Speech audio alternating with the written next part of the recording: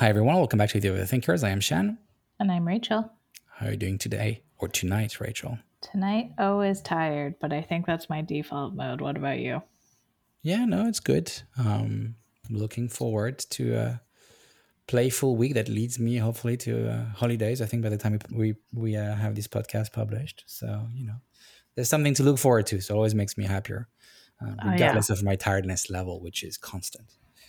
No, that's true. And babies give you so much to look forward to.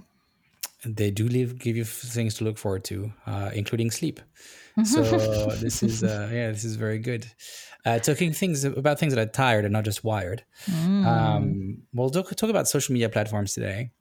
And I mean, the question really is around the fact that social media platforms are very often defined by a generation that started popularizing it. It's very rare to see social media platform emerging as a true tentpole, full quadrant powerhouse at the beginning. It tends to be defined by a generation. When we had millennials kind of, starting off the likes of Facebook, and then we had Gen Z, I'd say probably you could say for TikTok, for instance, or maybe Instagram. Like there's always kind of a generational gap between platforms.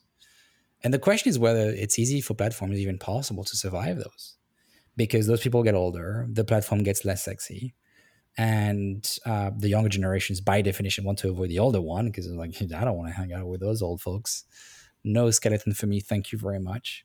And it's just not an easy place, and I don't know that any social media platform has really managed to do the transition. So over to you, Rachel. Do you think it is possible for those platforms to basically grow or age I with their do. original audience?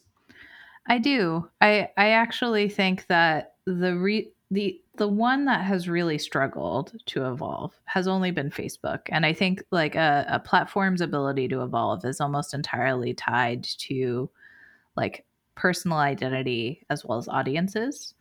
So, like, part of what helps TikTok in a lot of ways is that you get to consume essentially media that is entirely interest based, but not necessarily from people that I know. Mm, I think that was a lot of the growth that helped to fuel Twitter for a very long time. And I think that's where there are like stagnations in places like Instagram and sometimes also, and especially in Facebook because of like how tightly it is tied to an individual's identity or how much anonymity can be tied to it. I, um, I also feel like sometimes there's a lack of maturation within platforms. So, like, if we're even going to consider something like Pinterest in the fold as well. I think if you look at the platform, like it was such a big innovation at the time. If you compared it to Tumblr, Tumblr was only showing you one image at a time and you had like a large mix of content together. They really did innovate and become the visual sort of like search platform, but they haven't actually adapted or changed the product really significantly in almost 10 or 15 years. And I think they risk running into um, some stagnation, and they very much have because of that. If you look at to some of the new tools like Arena, I think that that's a lot more popular with younger users because of how they can curate collections and um, again tie it a little bit more to an individual identity. So I also I've been thinking about this a lot with the sort of death of Twitter, the quote unquote rise of threads. If we are going to see like a new player come out after um, TikTok, and I do think that the real tell for that is going to be how much TikTok over indexes with advertising and trying to get into some of these like shopping behaviors. Like if it becomes a new QVC, I don't necessarily think that's something that the US is going to really go after. But I feel like we are at a point where everything is going to sort of stabilize for the next while. I don't think anyone saw what was going to happen with Twitter. I do think there's going to continue to be a gap for microblogging and news services. I think that's something that needs to come out. But yeah, I don't know. I feel like we will survive and it will be largely fine. What do you think, Shan?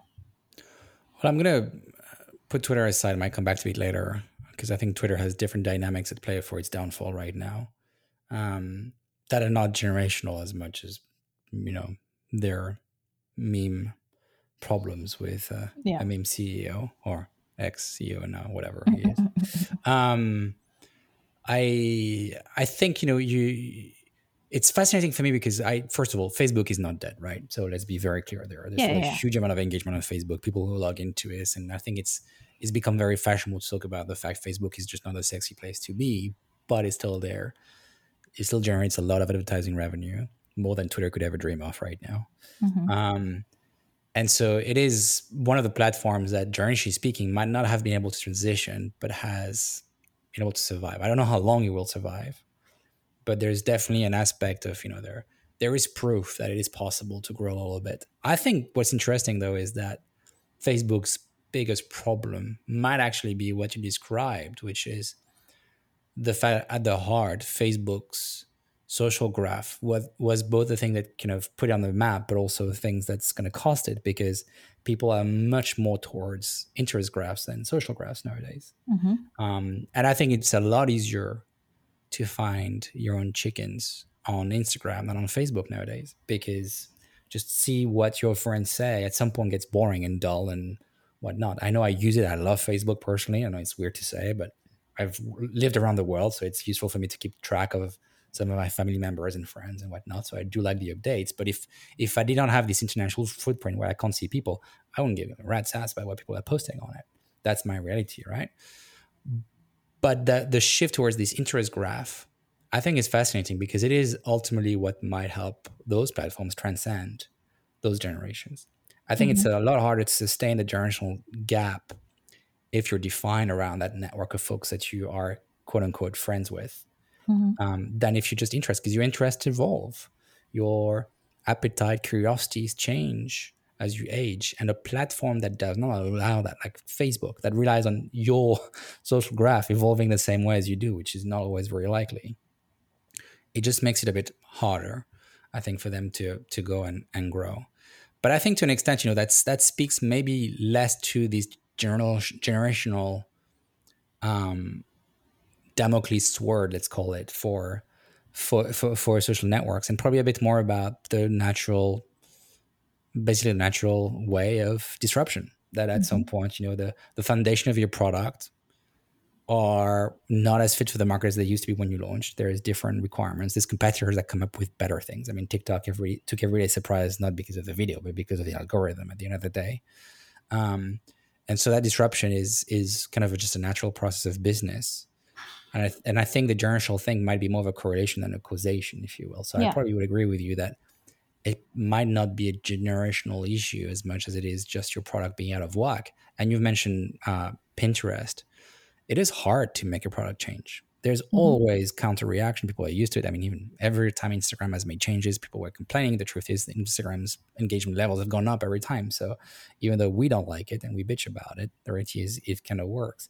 But it is hard to make your product evolve, and therefore you're much more open to disruption. And that big center of gravity becomes a black hole for you to able to evolve. So I think it's a complicated one for them to go and survive. Well, I do think, again, I do have a lot of admiration for Facebook and how they have evolved the product over time because I do think the central thing that they do have a lot of power around is they could be sort of your identity for the internet. There was a while where like your Facebook login could log you into almost Yeah, anything, and crazy. Yeah. where I do think they continue to have some relevancy is in places like groups. I think they were leaning into that quite a lot, but like local communities, those types of things Mem were pretty communities useful to still have. very active. Yeah, and I would also say things like the marketplace make it particularly powerful and like a much more trustworthy tool than like a Craigslist used to be at the end of the day. So there are things that they could double down on that I think would be interesting if they decided to continue to explore that. Do I think that the US is going to ever have a true super app? TBD. It is far more likely that like an Apple is going to occupy that role in everybody's life than a single app to sort of like rule them all. I also, again, think that TikTok is very much at risk to like the quality of its algorithms at any given day as well, and the quality of its content creators. Um, I think that it'll sustain for a while. I do think there continues to be a gap in the marketplace that was like kind of being occupied by Substack.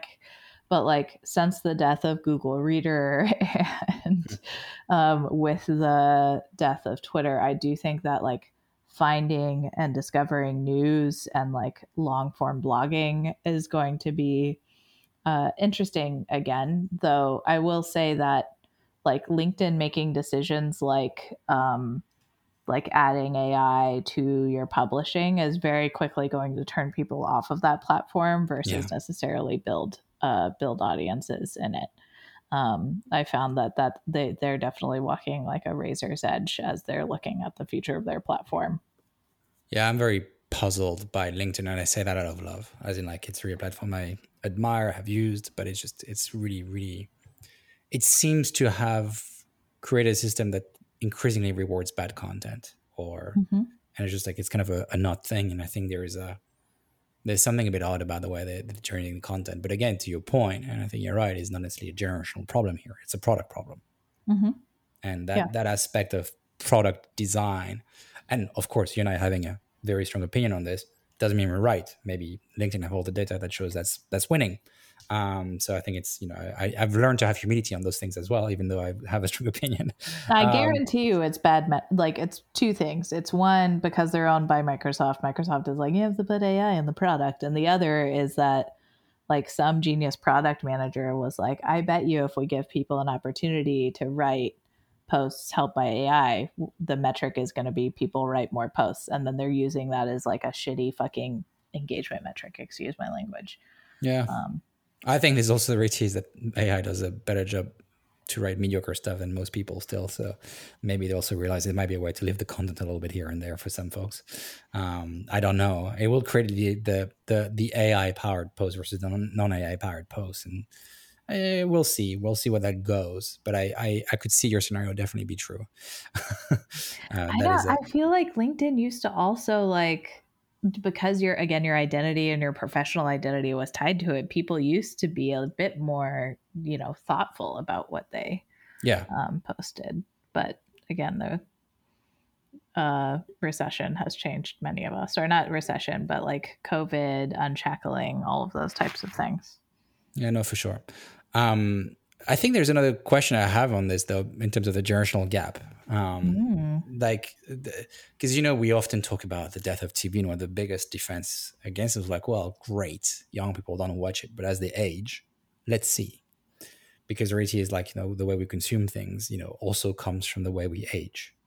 And even though Facebook, for instance, started as a youth network, I mean, checking out girls on campus, I don't Hmm. think you can go more youth bro than this.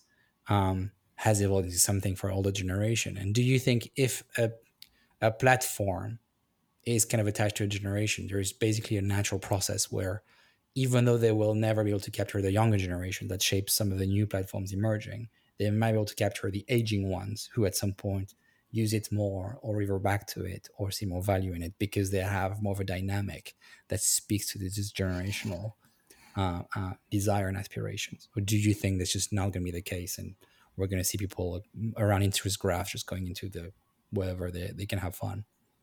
No, I mean, I think what was causing the advent of the death of TV was the way that TV was consumed. Like nobody wants to wait until Yeah.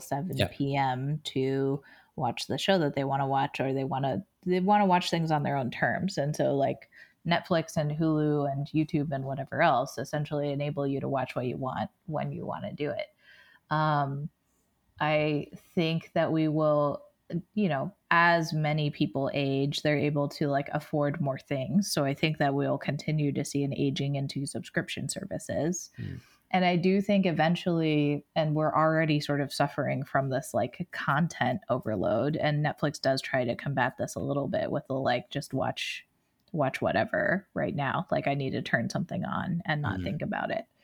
um, I think eventually they're gonna try and find a way to help us out of our like analysis paralysis. Like I do talk very nostalgically with some friends around like, do you remember what the time when you used to be like flipping between two shows because they had like different different commercial periods or Wow. those types of That's things? such an American take because we don't have that commercial breaks in Europe.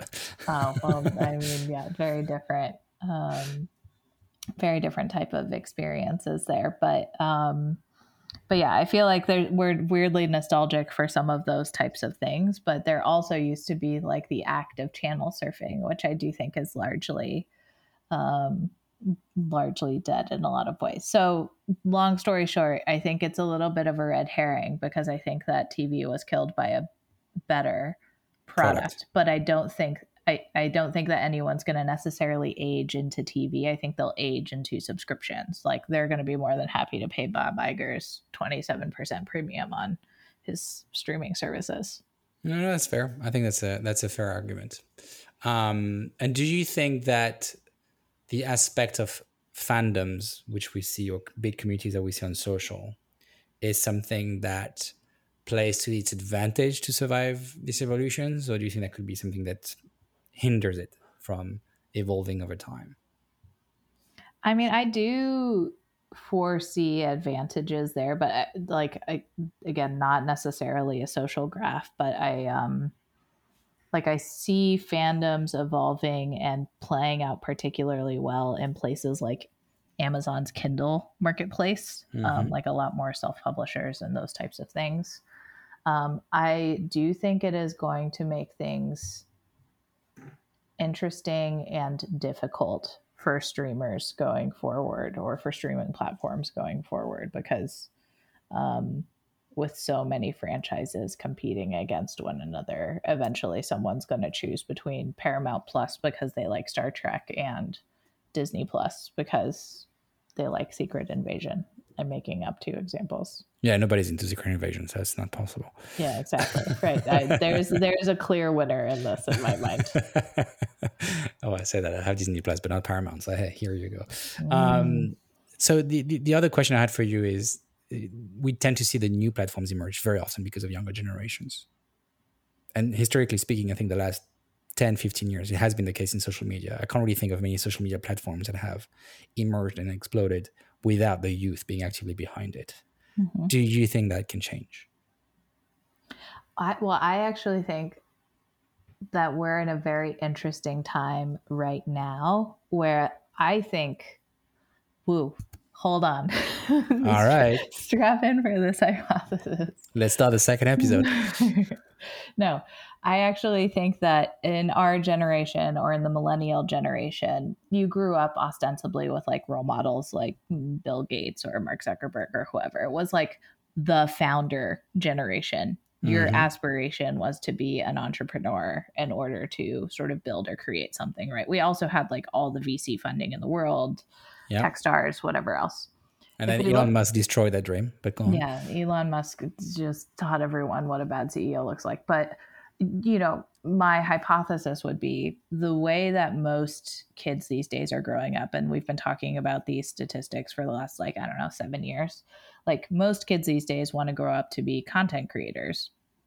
So I actually feel like the, and I think that the next generation of products isn't necessarily going to come from like these hyper ambitious kids who are going to say, I'm going to design the next Facebook or whatever. I actually think we're going to see a different type of plateauing into, again, something that's much more stabilized in the way that like TV stayed pretty stable for a good amount of time, in part because of like the carrot and the aspirations for this generation. I don't know. Big hypothesis there. So your theory, if I understand, or your hypothesis, if I understand correctly, is that these older generations will increasingly shape things. Is that what I, you're saying? well, if the younger generation always comes out with like a new format, I Yeah. just think that there's less builders in this generation Interesting. because there's not a carrot for it. And again, like maybe most of the innovations that we're going to see are going to come from other markets, but not this market. I can definitely see right now the plan for social media if I was to think of the vertical of social media, Mm-hmm.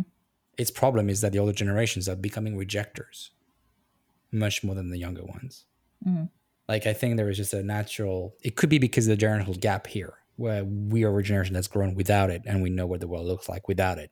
And we have some level of nostalgia about what the world was without it. And I think we're very, very comfortable describing a world where social media should potentially not have existed, if you will. In principle, I don't think we're very easy at living without it, because there is plenty of good things that come from it. But I feel like as a younger generation, there's still this belief or attitudes towards it, which is like, yeah, it might not be great, but we can get it right. Versus, I feel like maybe on an older side, they may be more of like, it's not worth our time. It's not worth us trying. It's a destroyer of worlds. Let's not go play with it. I don't know what you think. Yeah, like again, my hypothesis is more like this generation that is coming up is comfortable creating within the system, Okay. because our generation came from we went from 0 to 1. We saw more I feel like we saw more opportunity to shape the system. Yeah. Now I think that that's different in other cases, like we didn't view that opportunity in like socio-political spheres, and Gen Mm. Z certainly is willing to blow up more things in socio-political spheres. But I like, again, when the internet was being quote built, I feel like our generation participated in it and therefore built more of the systems that we use. Now I think that most of the generations coming up after are happy to be participants in, but not necessarily the builders of the Yeah, foundations. it could be. It could well be. I can only say that I'm terrified for what my son is going to have to grow up into, to be honest. That Mm-hmm. is I just don't know. It's, you see all the latest research on all of those things. The combination of mobile phones and social media platforms together has been a Molotov cocktail for youth, Yep. which is kind of worrisome. But I just don't know how to stop it. It sounds like it seems to be like a black hole attracting Don't hang human out on happiness. Teacher Reddit. Teacher Reddit has every Oh, bad story you would gosh. want to hear. No, I'm going to avoid it. I do enough Reddit for the day already. That is fair. Well, All this, right. as always, a good evening debate, Shan. It is overthinking in true fashion. We carry that one all the way to the end. Well, It's good thank to you for see you, keep. Rachel. Oh, it's good to see you, Shan. Thank you for keeping me on topic. Yeah. Thank you, Rachel. Thank you, listeners. As ever, if you have any questions, suggestions for topics, please do let us know. We love to hear your questions. And as ever, we'll speak to you next week. All right. Bye, everyone. Bye bye.